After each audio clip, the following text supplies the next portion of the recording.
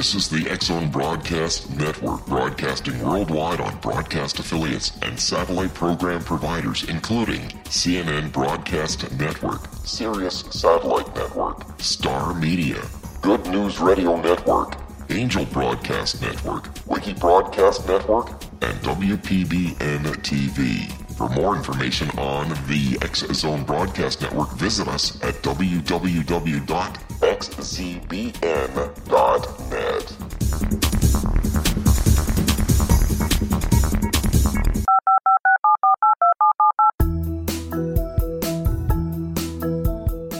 Did you know that when you're on the road with limited data or Wi-Fi, you can still listen to the X-Zone Radio Show with Rob McConnell, The Science of Magic with Gwilda Wiyaka, X-1, Dimension X, Space Patrol, and every minute of the X-Zone Broadcast Network by calling 213-401-0080, courtesy of Audio Now. No smartphone, app, or internet needed. It saves your data plan, and it's free if you have unlimited minutes. Call 213-401-0080 to listen on any phone, anytime, anywhere. Remember, 213-401-0080 for the best of the paranormal, parapsychology, and sci-fi radio programming anywhere, 24/7, 365.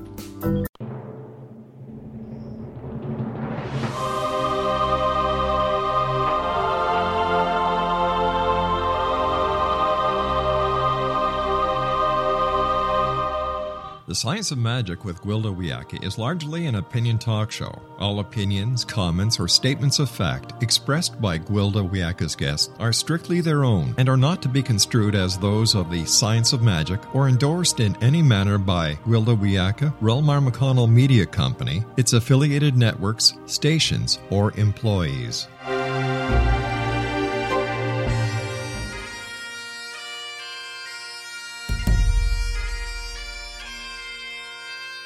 Welcome to the Science of Magic with Gwilda Wiyaka, a program dedicated to uncovering the unified nature of reality and humanity's ever-evolving place as truly galactic beings. For more information on the Science of Magic with Gwilda Wiyaka, visit us online at www.thescienceofmagic.net.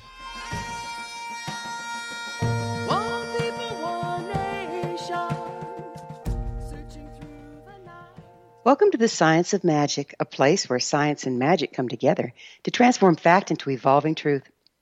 We're proudly coming to you through the ever-expanding X-Zone Broadcast Network, xzbn.net, and we can also be found on our website, thescienceofmagic.net. I'm your host, Gwilda Wiyaka.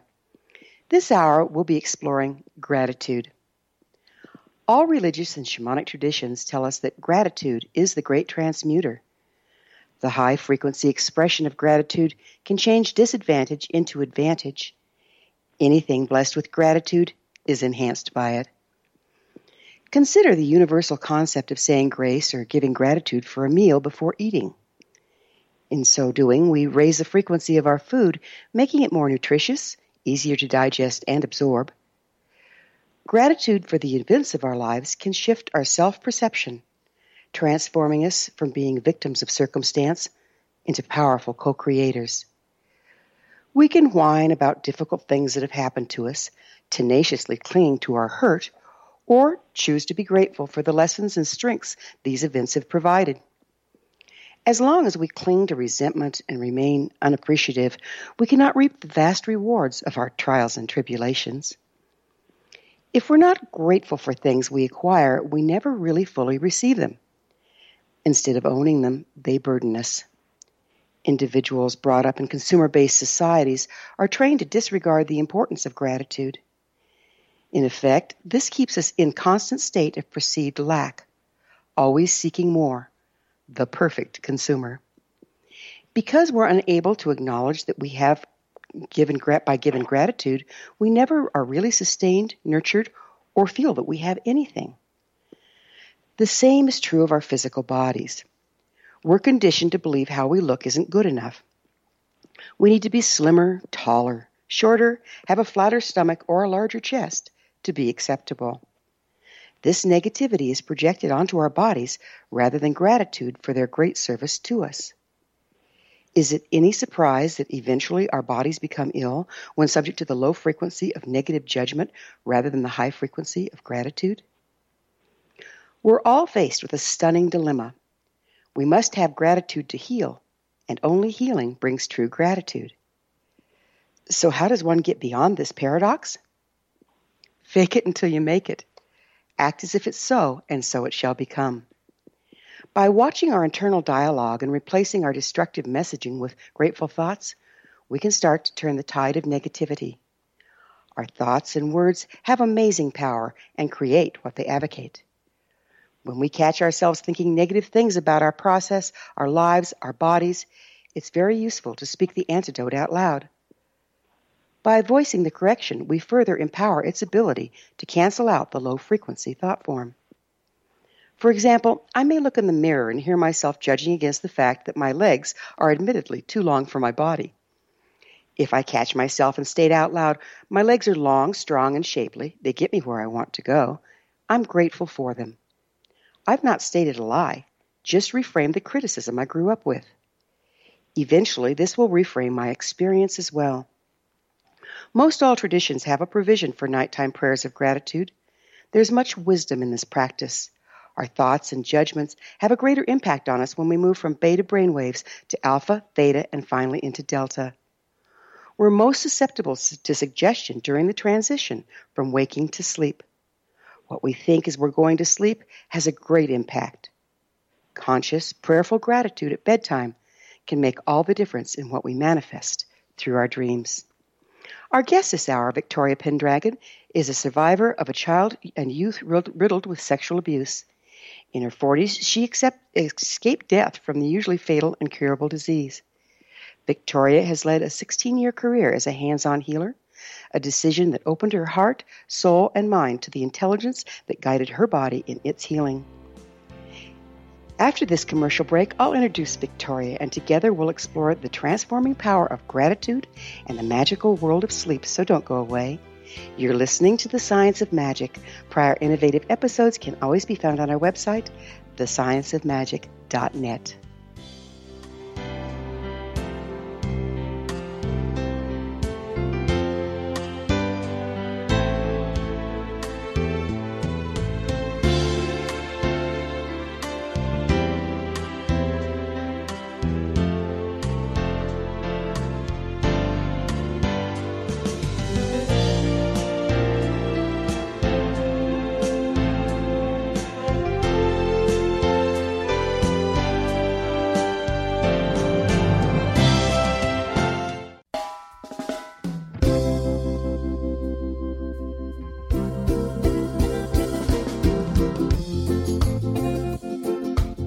This is Johanna Carroll, host of Dialogue with Divinity on the X-Zone Broadcast Network. While walking along Kaanapali Beach in Maui this past year, I kept discovering all these shells and coral in the shape of hearts. My dialogue with Divinity was very simple. Do you want me to do a retreat to heal people's hearts in Maui next year? And of course, the answer was yes. As a master spiritual teacher, I am offering you a neat retreat called Rise, May 8th through the 12th, 2017, and the chance of a lifetime to rest at a 5-star resort for 5 days and experience a spiritual renewal of your heart and soul. Kaanapali is one of the top 5 beaches in the world. This stunning resort has undergone a $40 million renovation. I walked the entire property, checked out the room choices on your behalf, and I must say it is stunning. Our conference room faces the ocean with sliding glass doors. Maui is known as Mother Maui because it is a soft, gentle, healing energy. In the embrace of Mother Maui, you will feel yourself rising from the limitations of an ordinary life to an extraordinary journey of peace, bliss, and harmony. A greater sense of clarity. Our Rise retreat ignites renewal in the sacred elements of air, water, earth, fire, and wind. There's plenty of free time to enjoy all that Maui has to offer. A small deposit is required now to reserve your space, as this retreat, it will sell out. For more details, please go to johannacarroll.com and register today. Aloha, and I'll see you in mystical Maui.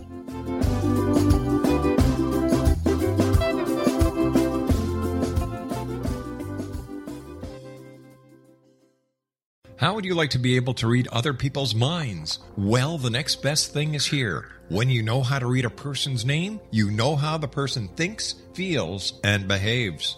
Each letter in our name holds a key to unlock our true essence. Our name contains both our gifts and challenges in this lifetime. Mnemology science discovers personality secrets hidden in the placement of the letters of our names, including the first and last impression people remember about us. Sharon shows us how to interpret the arrangement of letters as outlined in her book, Know the Name, Know the Person. Sharon Lynn Wyeth created mnemology science after 18 years of research and testing her theories, and has supported thousands of people around the world in understanding themselves and others better. You'll enjoy Sharon's unique teachings as she shares her system to learn the gifts behind your given birth name. Even if you don't like your birth name, there are jewels in this book. If you're thinking of changing your name, ready to name your child, or wanting to get along better with others, this is the book for you. If you'd like to improve your relationships and change your life for the better, get the book today, Know the Name, Know the Person, or visit www.knowthename.com. That's www.knowthename.com.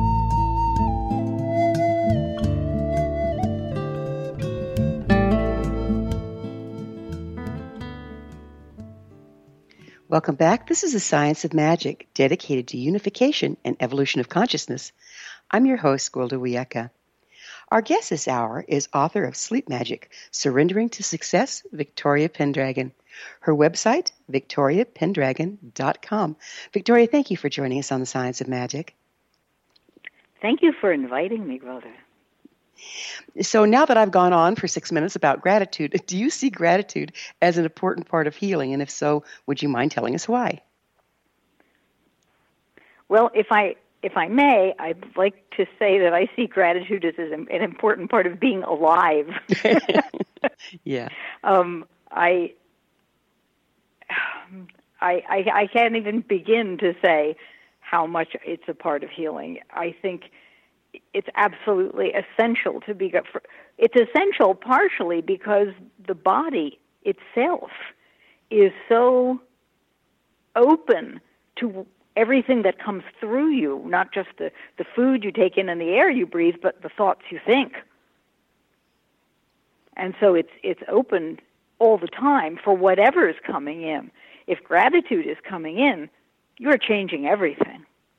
You're creating a positive atmosphere in which the body may be able to do things that people didn't think it could even do. I think people struggle with having gratitude for the hurtful things in our lives. So how do you turn that corner? How do you learn to transmute the way you're thinking about the things that have been hurtful and damaging in your life?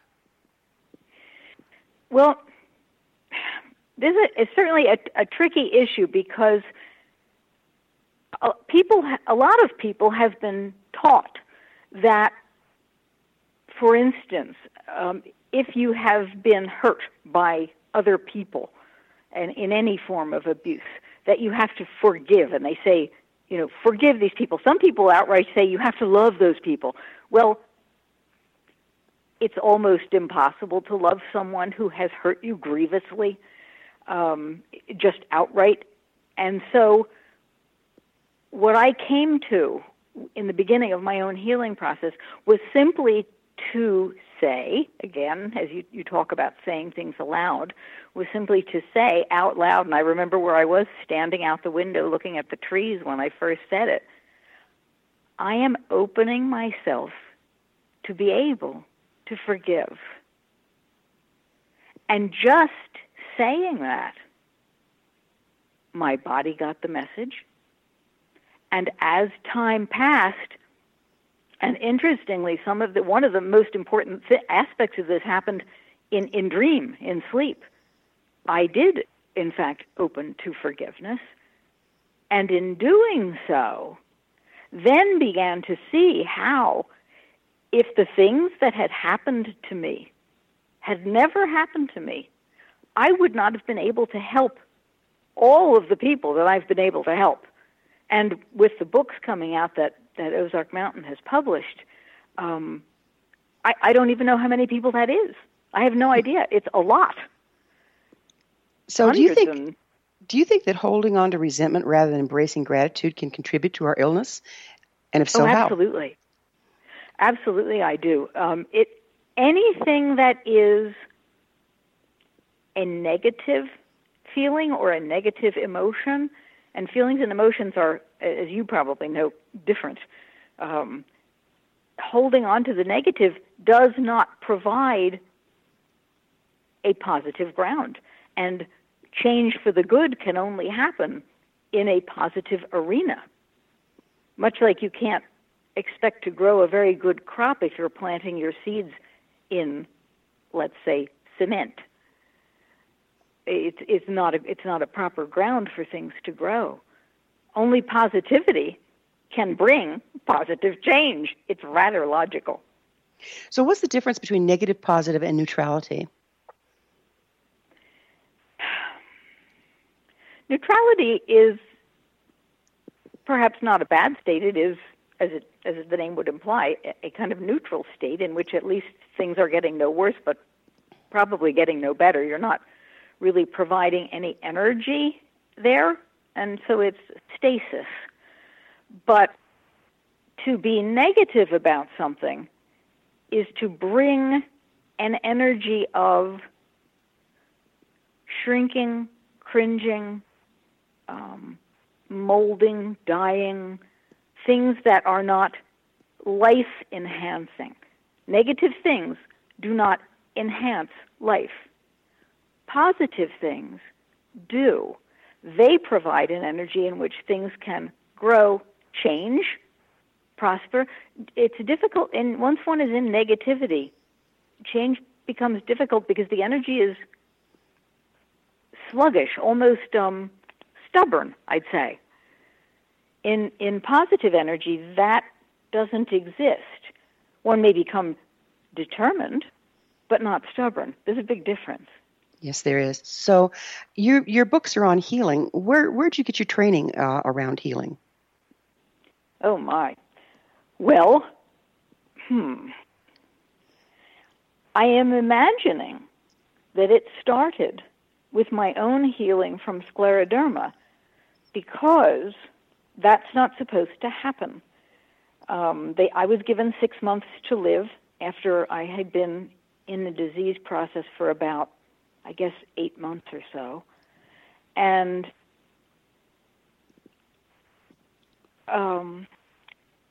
at that point, things began to change for me. I at first got really angry and was very much lodged in a negative energy because I was in a lot of pain. It's very difficult to be positive when you hurt so much that you cannot even bear to sit down because your skin feels like it's on fire. I have no words to describe the pain that I was in. It was unimaginable.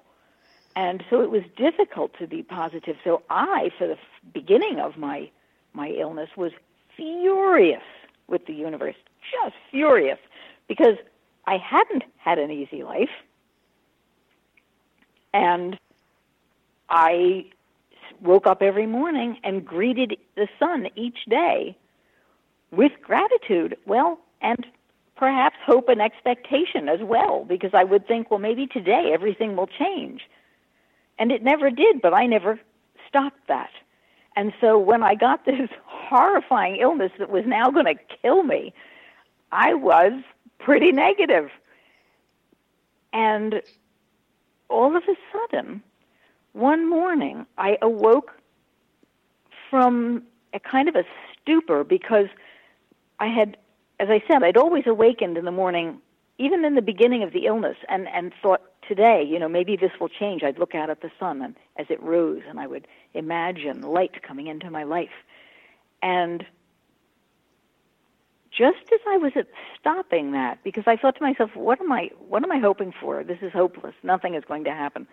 One morning, the sun woke me up, and I leapt out of bed. I threw my hands up to the ceiling, which was unheard of because I could barely move without being in excessive pain. I mean, excessive is not even the right word. But, and I said out loud again, make me an open channel. And then I was like, what? What did I just say? What did I just do? What just happened? And I went downstairs and I immediately painted the image that I had seen when that happened, which was a rather bland image of a kind of a prairie land almost with 7 bushes growing on it. And underneath that, there were words, and the words said 7 reasons to live. And I didn't know what that meant, but something had propelled me. And I think it's that something that began my understanding of what healing was. My understanding of healing started with my own healing and the realization that my dreams were bringing me something, and I needed to pay attention to it. I needed to focus not on the pain, not on the discomfort, not on being angry, but on these gifts that I was receiving when I was asleep. Because previously I had been angry about them. Because I said, why can't I have this when I'm awake? I don't want this when I'm asleep. And whatever this happening was, it opened me to the fact that I needed to be more aware and grateful for these dreams, that they were bringing something at a very important level. And at that point, everything started to shift. So, and shortly, go ahead. I understand what you're saying, and I totally agree with you about how, as you know from my intro, how what we go to bed with, what our dreams are, what our attitude is, can help our personal health. But what I'm asking is, what gives you the authority and the training to work with other people's health? Well, as a matter of fact, I would say that is exactly what gives me the authority and the training. However, I did, after at least 6 of the alternative healers that I had worked with told me that I was a healer, I had another one of those experiences, and it was years later, probably about 3 years later after that original one. And again, it was another mystical experience, and a body of light appeared in the room where I was and told me that I had to share what I had with others. And so, would you mind getting some validation from that, if you'll let me finish, I'll get into the training. After that, I thought to myself, I cannot just go out into the world knowing what I know and say, come on over to my house, I've got some good energy and I can help you. And thus began the training, first in Reiki, then in magnified healing. I've got masters in both of those, and numerous other healing practices that I got certification in. Which were those? Besides the magnified healing and the Reiki? Uh-huh. I'd have had to get my certificates out.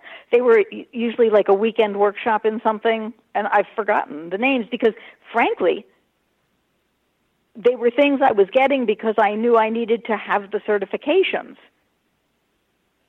Okay, so and I don't mean to sound egotistical, but I was it felt like I had been created by the disease process and the healing from it to be what I was, which was very much a shamanic healer. Now, Reiki isn't thought of as a shamanic way of healing, but because of my experience with the abuse that began when I was in big in big quantities when I was 4 years old.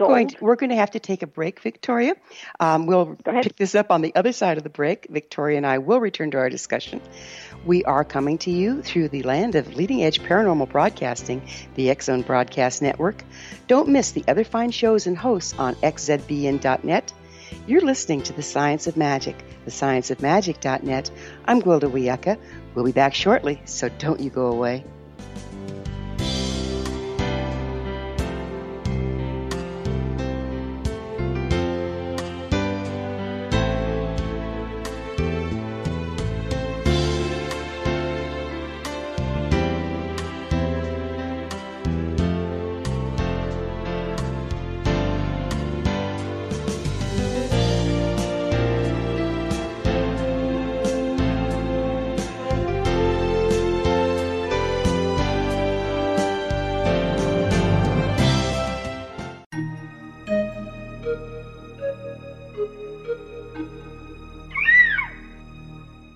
While science pursues fact, magic accesses the quantum level, bridging random facts to form truth.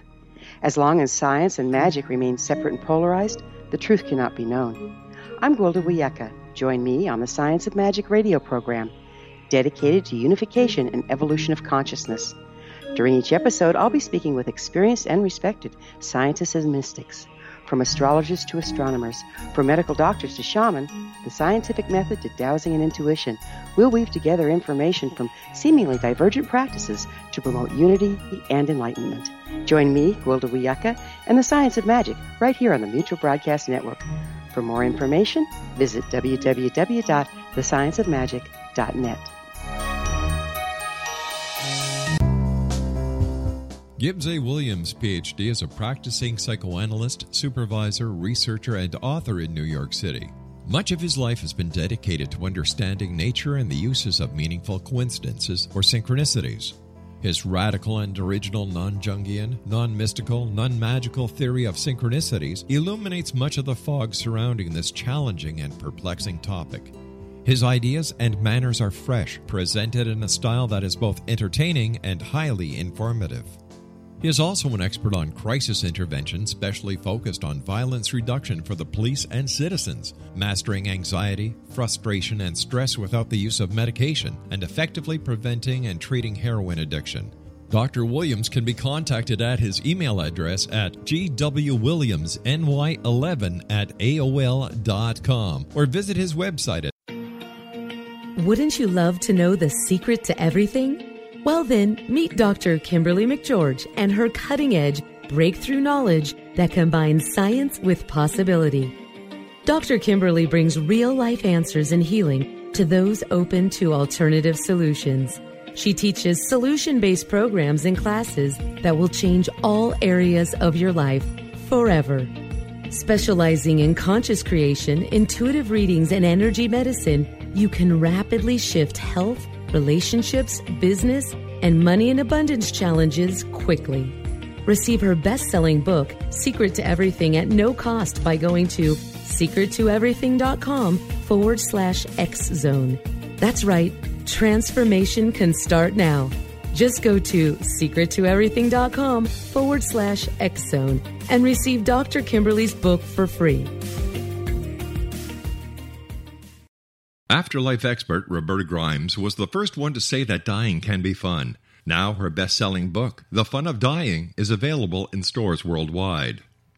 So if you wonder whether death ends life, how it feels to die, or what heaven might be like, The Fun of Dying was written for you. And if you have always been afraid of death, or if you worry that your life has no meaning, let The Fun of Dying ease your fears and bring new meaning to your life. Nothing said in The Fun of Dying is based on the teachings of any religion. Instead, Roberta draws on evidence to explain how death happens, how it feels, and what comes next. A lot of the best death-related evidence was produced in the first half of the 20th century. When it is put together with recent discoveries, it tells a consistent and amazing story. Roberta Grimes blogs and answers questions at robertagrimes.com. Her wonderful book, The Fun of Dying.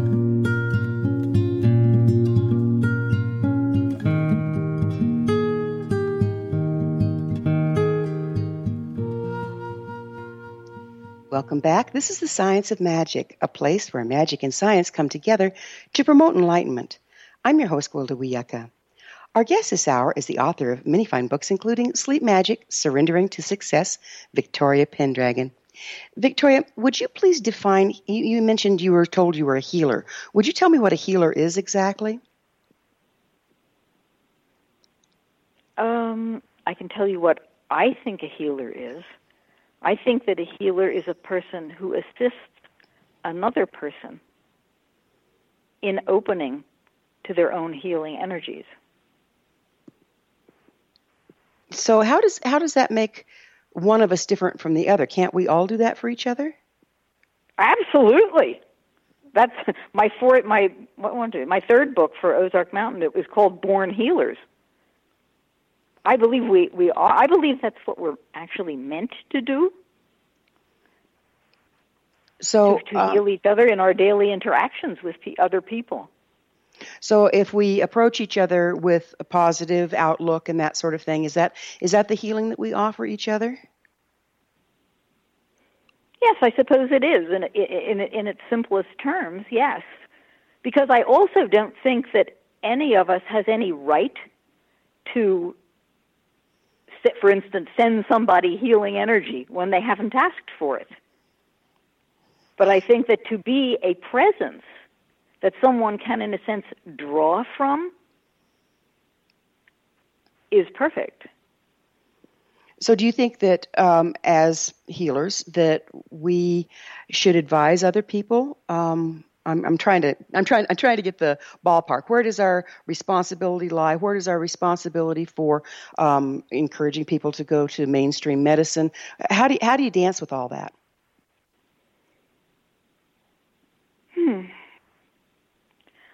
I think I have a sort of a common sense approach to it, which is that explaining to people that what I am essentially is a channel for energy, that their bodies will do with what they feel they can do with it. And if it seems that they should be seeing a doctor, I would recommend that. I've had people lying on my table and felt something and said, go to a doctor. You need to get medical help now. That's happened. It's a matter, because my ability, one of my abilities with the actual technical aspects of healing is that because of the abuse, I learned to go inside people to feel what they needed, to feel what they wanted, because I had to get them off me. So what that translated to when I stepped into healing work was that I could feel what was going on inside people's bodies. And when I felt something that was, let's say, malignant or clogged in a very physical way, I would say, I think you need to see a physician about this. Okay, so that said, I also provided whatever energies I could. If they seemed to be being absorbed by something and moving around, I just let that happen. Again, I don't direct things. I just provide energy so that the person's body can do what it needs to do. And if it feels like it's doing it, good. If it feels that a resistance, then I know that something's wrong. Something needs to be attended to. And then I'm going to say, you need to go to a doctor. So are you 100%? I mean, how can you be sure that what you're reading is clear and you're not reading some of your own stuff? How do you make that discernment? Because I'm an empath too, and I know that one of the major things you have to dance around is this mine or is this the person's? Am I making a judgment call for this person? Maybe they need this illness. Maybe this is part of their path. How do you tell that? Well, I think everybody's illness is part of their path, or they wouldn't have it. I think that's for sure. And as to whether it's mine or not, the things I feel are very physical. It literally physically feels to me when I feel something in a person's body. I am feeling a physical thing. It's not a feeling in the sense of an emotion kind of a feeling that's going through me, or it's not a thought. A thought might pop into my head, but then I'm going to know, oh, that's a thought popping in my head. But it's rather like, let's say somebody has a bad bruise, and you put your hand on it and it's hot to the touch. I feel in that way, but I can feel inside the person's body. Yes, in that way. Yeah, I understand this, and I've experienced it. But there also is a resonance that can set up. In other words, we may have something going on in our body that we're not all that aware of. When we get around somebody else that may or may not have something similar, we can get a resonance in our own body. So part of it is ours and part of it is the other person's. Are you able to tell the difference, and if so, how?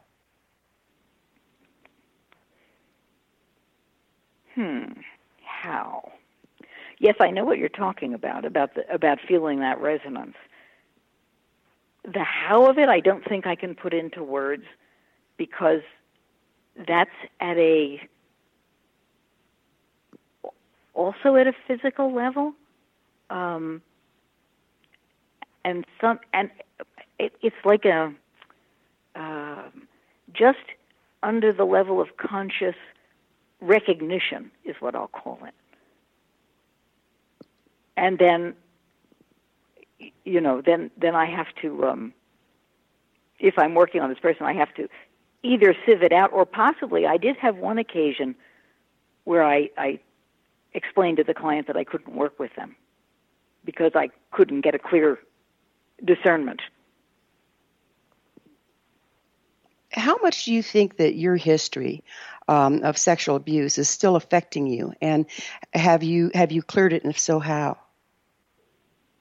Oh, at this point in time, I would say that I have retained the gifts that it brought me, which is to say that I still retain that. I haven't been doing hands-on healing for about 6 years now, because I've devoted my efforts to putting what I know into book form so that more people can have it, and have it free, essentially very inexpensively, so that they can work on themselves.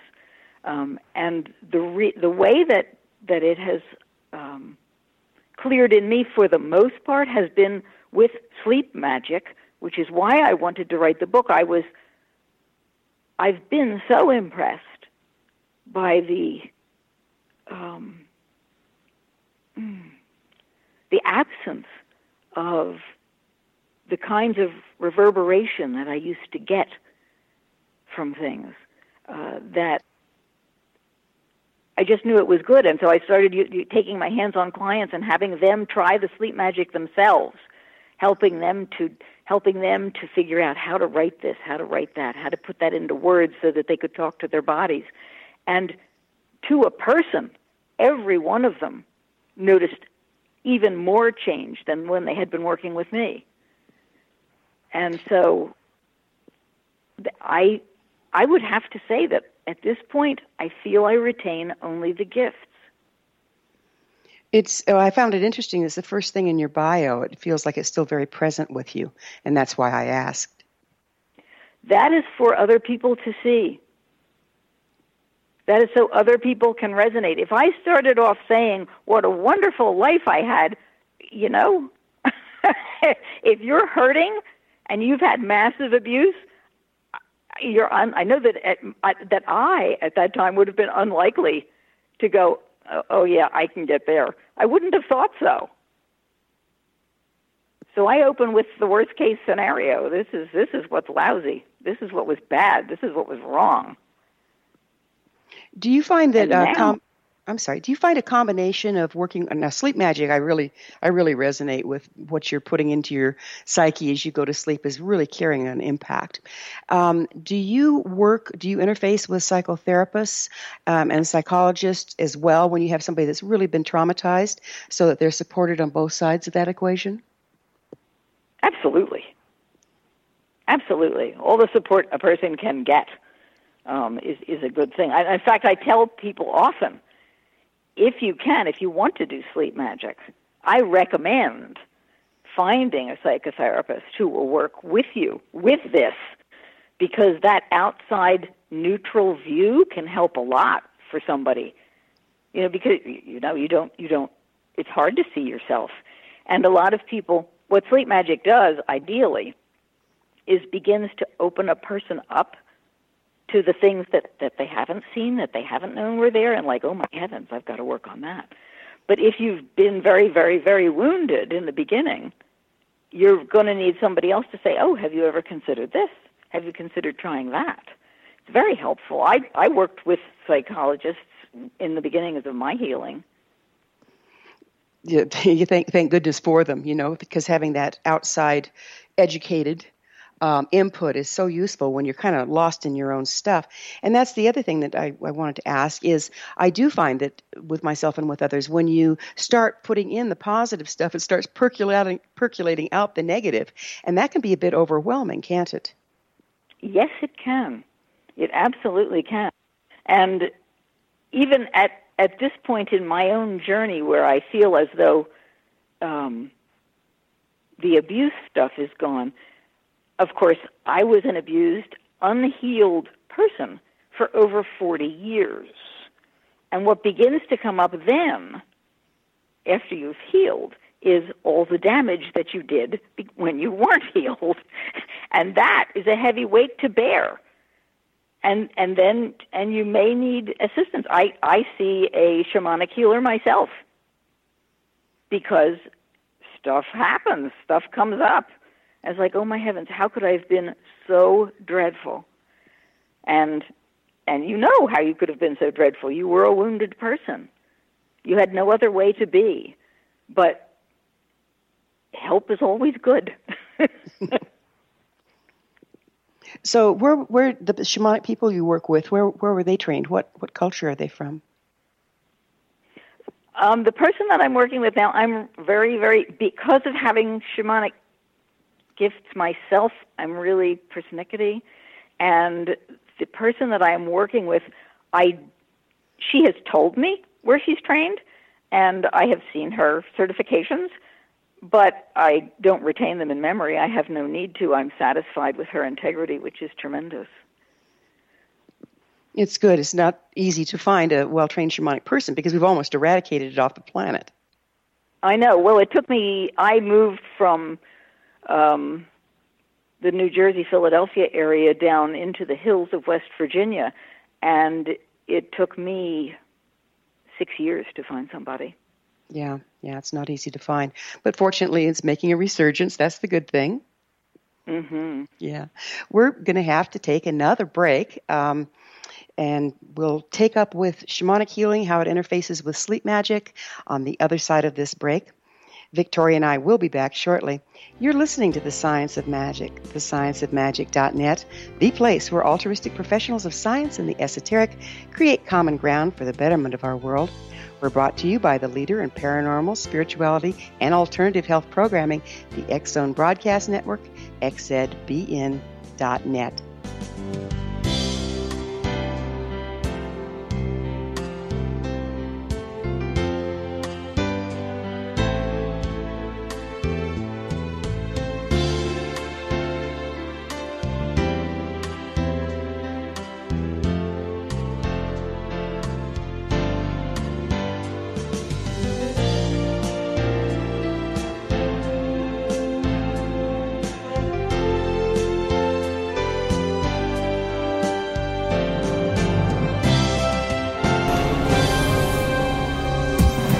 This is the X-Zone Broadcast Network, broadcasting worldwide on broadcast affiliates and satellite program providers, including CNN Broadcast Network, Sirius Satellite Network, Star Media, Good News Radio Network, Angel Broadcast Network, Wiki Broadcast Network, and WPBN TV. For more information on the X-Zone Broadcast Network, visit us at www.xzbn.net.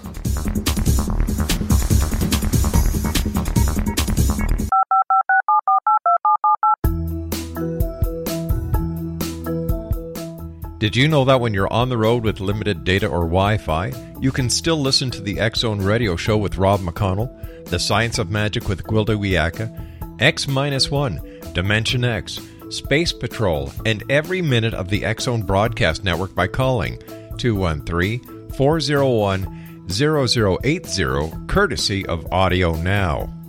No smartphone, app, or internet needed. It saves your data plan, and it's free if you have unlimited minutes.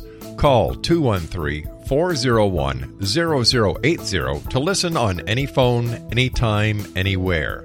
Remember 213-401-0080 for the best of the paranormal, parapsychology, and sci-fi radio programming anywhere, 24/7, 365.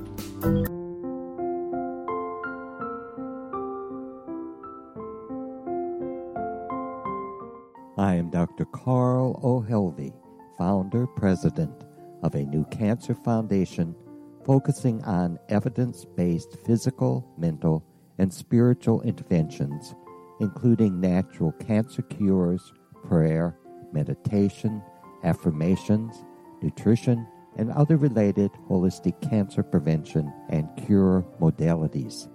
These are used in cancer education, research, and financing care.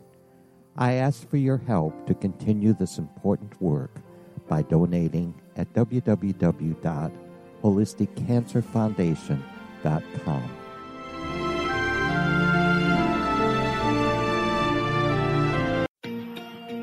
Wouldn't you love to know the secret to everything? Well then, meet Dr. Kimberly McGeorge and her cutting-edge breakthrough knowledge that combines science with possibility. Dr. Kimberly brings real-life answers and healing to those open to alternative solutions.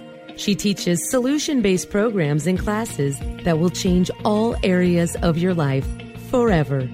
Specializing in conscious creation, intuitive readings, and energy medicine, you can rapidly shift health, relationships, business, and money and abundance challenges quickly.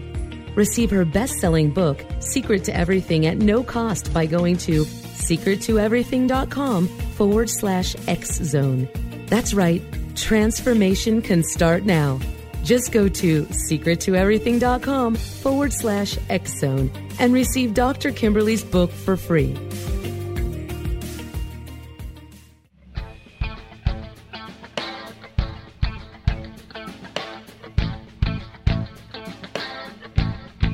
What Happened in Benghazi is revealed by Nicholas Genix, author of Obama, Islam, and Benghazi. He informs the American people that President Obama deceived them by advocating a strong foreign policy prior to the 2012 presidential election, and Hillary Clinton supported this deception. As the title infers, there is a connection between Obama, Islam, and Benghazi. Ample evidence informs Americans that Obama's early indoctrination in the Quran developed an affinity for Islam, why the Quran is the source of discontent in many countries, and why the Obama foreign policy deception led to poor military action and caused the loss of American lives in Benghazi. Genix provides 36 questions for the Select Committee on Benghazi to validate if Americans are justified to mistrust President Obama and Hillary Clinton. An overview of Obama, Islam, and Benghazi is presented on the website www.futureofgodamen.com. That's www.futureofgodamen.com. You're listening to the X-Zone Broadcast Network, www.xzbn.net.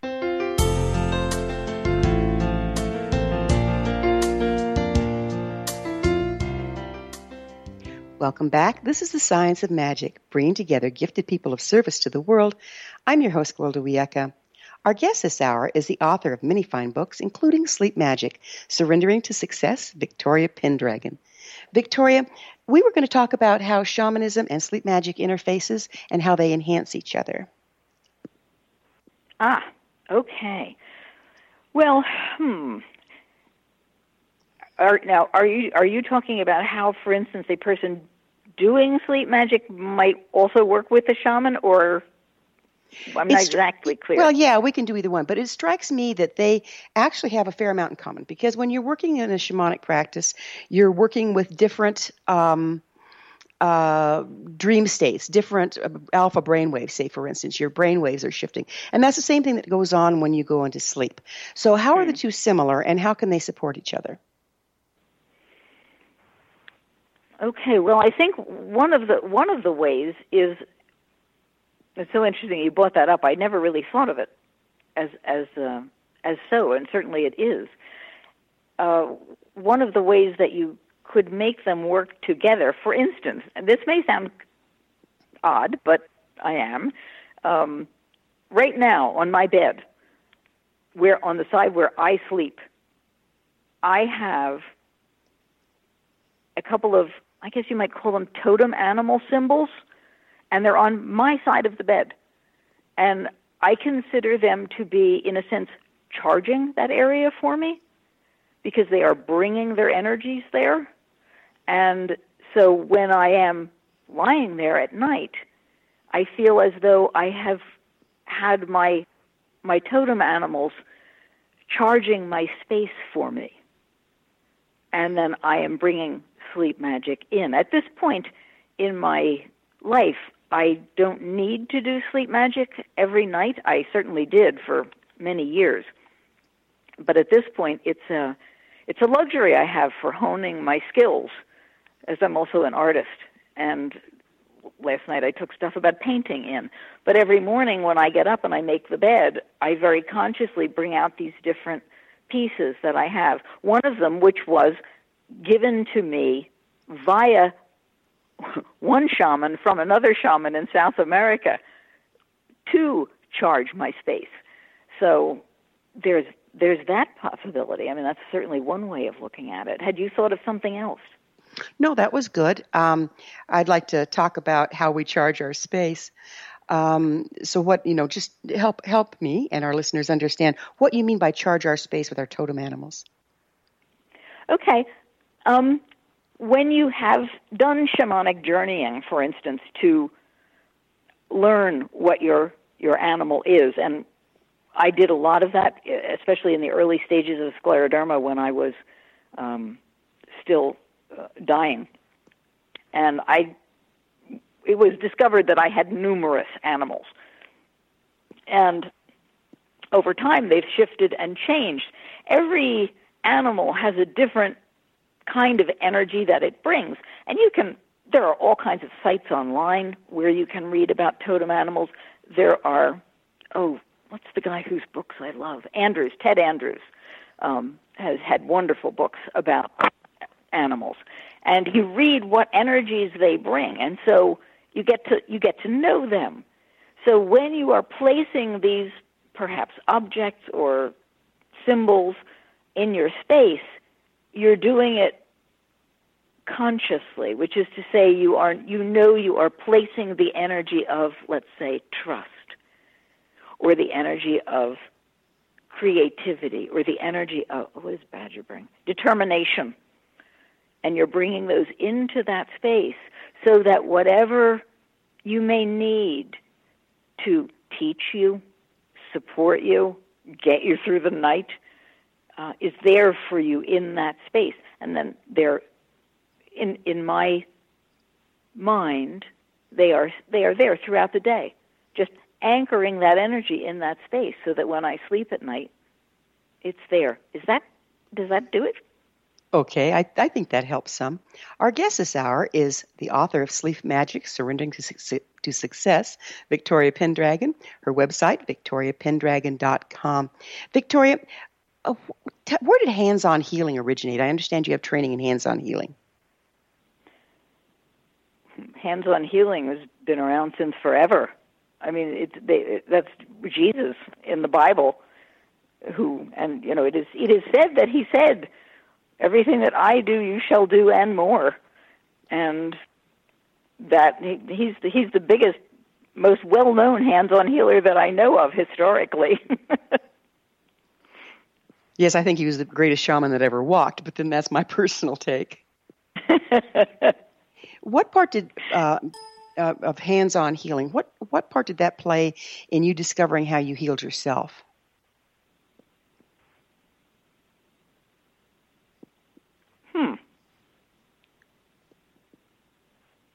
That's difficult to say. And I don't think, by the way, that I did heal myself. I think, like I mentioned before, I think I am, in a sense, being healed by something larger than myself. Maybe, I don't know. I have a very firm belief that there is no such thing as linear time, because there is no such thing as linear time, and that everything that we are exists at every moment, and I feel as though I am acting as a result of that, and that the healing is coming from my timeline and possibly many places and many other sources, and then everybody that assisted me. I mean, it's just everything has gone into my healing. I hardly consider that I healed myself. So do you think we dream things into being if we're outside of time and space, basically, and we set our intent, do you think that we literally dream our reality into being? I think that's a part of it. But of course, I think that the thing is, whatever it is, it exists already. And so when you may realize it through a dream, but it's there already. So it's already there, and you're just choosing the path you take, or your reality? How does that work? Yes, or your experience of it. Absolutely.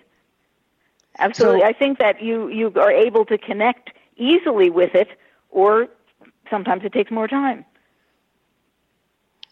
And of course, I think the mind gets in the way all the time, because if you're not clear, your mind will have you intending things that were never on your timeline to begin with.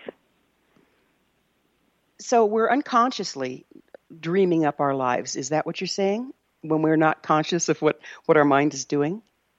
Yes. Yes, because we're tapping into that if we're allowing it.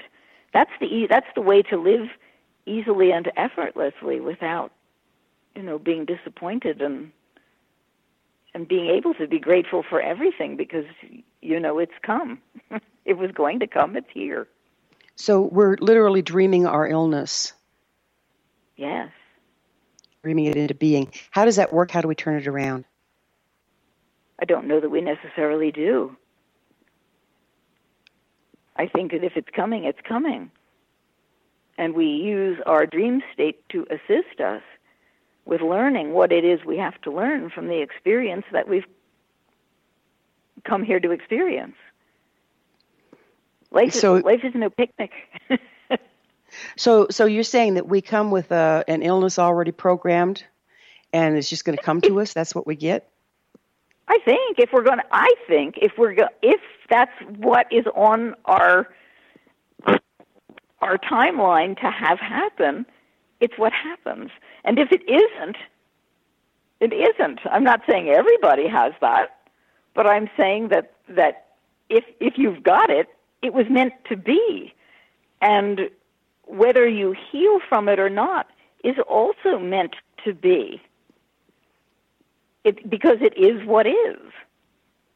Interesting. I think our job, I am a big proponent of acceptance, awareness and acceptance. And as you pointed out earlier about some other facet of things we were talking about, you have got to be able to recognize, okay, is this a thing I fight? And fighting is a kind of a negative energy, so practically never. Or is this a thing I yield to? Is this a thing I'm supposed to, My question here is I'm still kind of struggling with this. You really believe that we come in destined and doomed to have an illness, that we don't create it through our unconsciousness, but rather we come in with an illness programmed? I'm kind of lost there. I love that you say doomed. I don't view illnesses as being doomed to something. I view them as an opportunity for learning something. My heavens, I would not have the amazing life I had today if I hadn't gone through that horror. But it felt horrible at the time, and I'm happy to say it was one, but I learned a tremendous amount. I think our whole approach needs to be, how do I work with this? Yes, what can I get from this? Time flies, Victoria, and we're out of it. Thank you so much for being on the show. Our guest this hour has been author of Sleep Magic, Surrendering to Success, Victoria Pendragon. Her website, victoriapendragon.com. This has been The Science of Magic. Remember, you can always listen to past thought-provoking episodes on our website, thescienceofmagic.net. Until next time, dear ones, may you be blessed with knowledge and comforted with love as you embrace gratitude in all things. One people, one nation, searching through the night. One people, one nation, searching for the light. One people, one nation, coming from the stars. One people, one nation.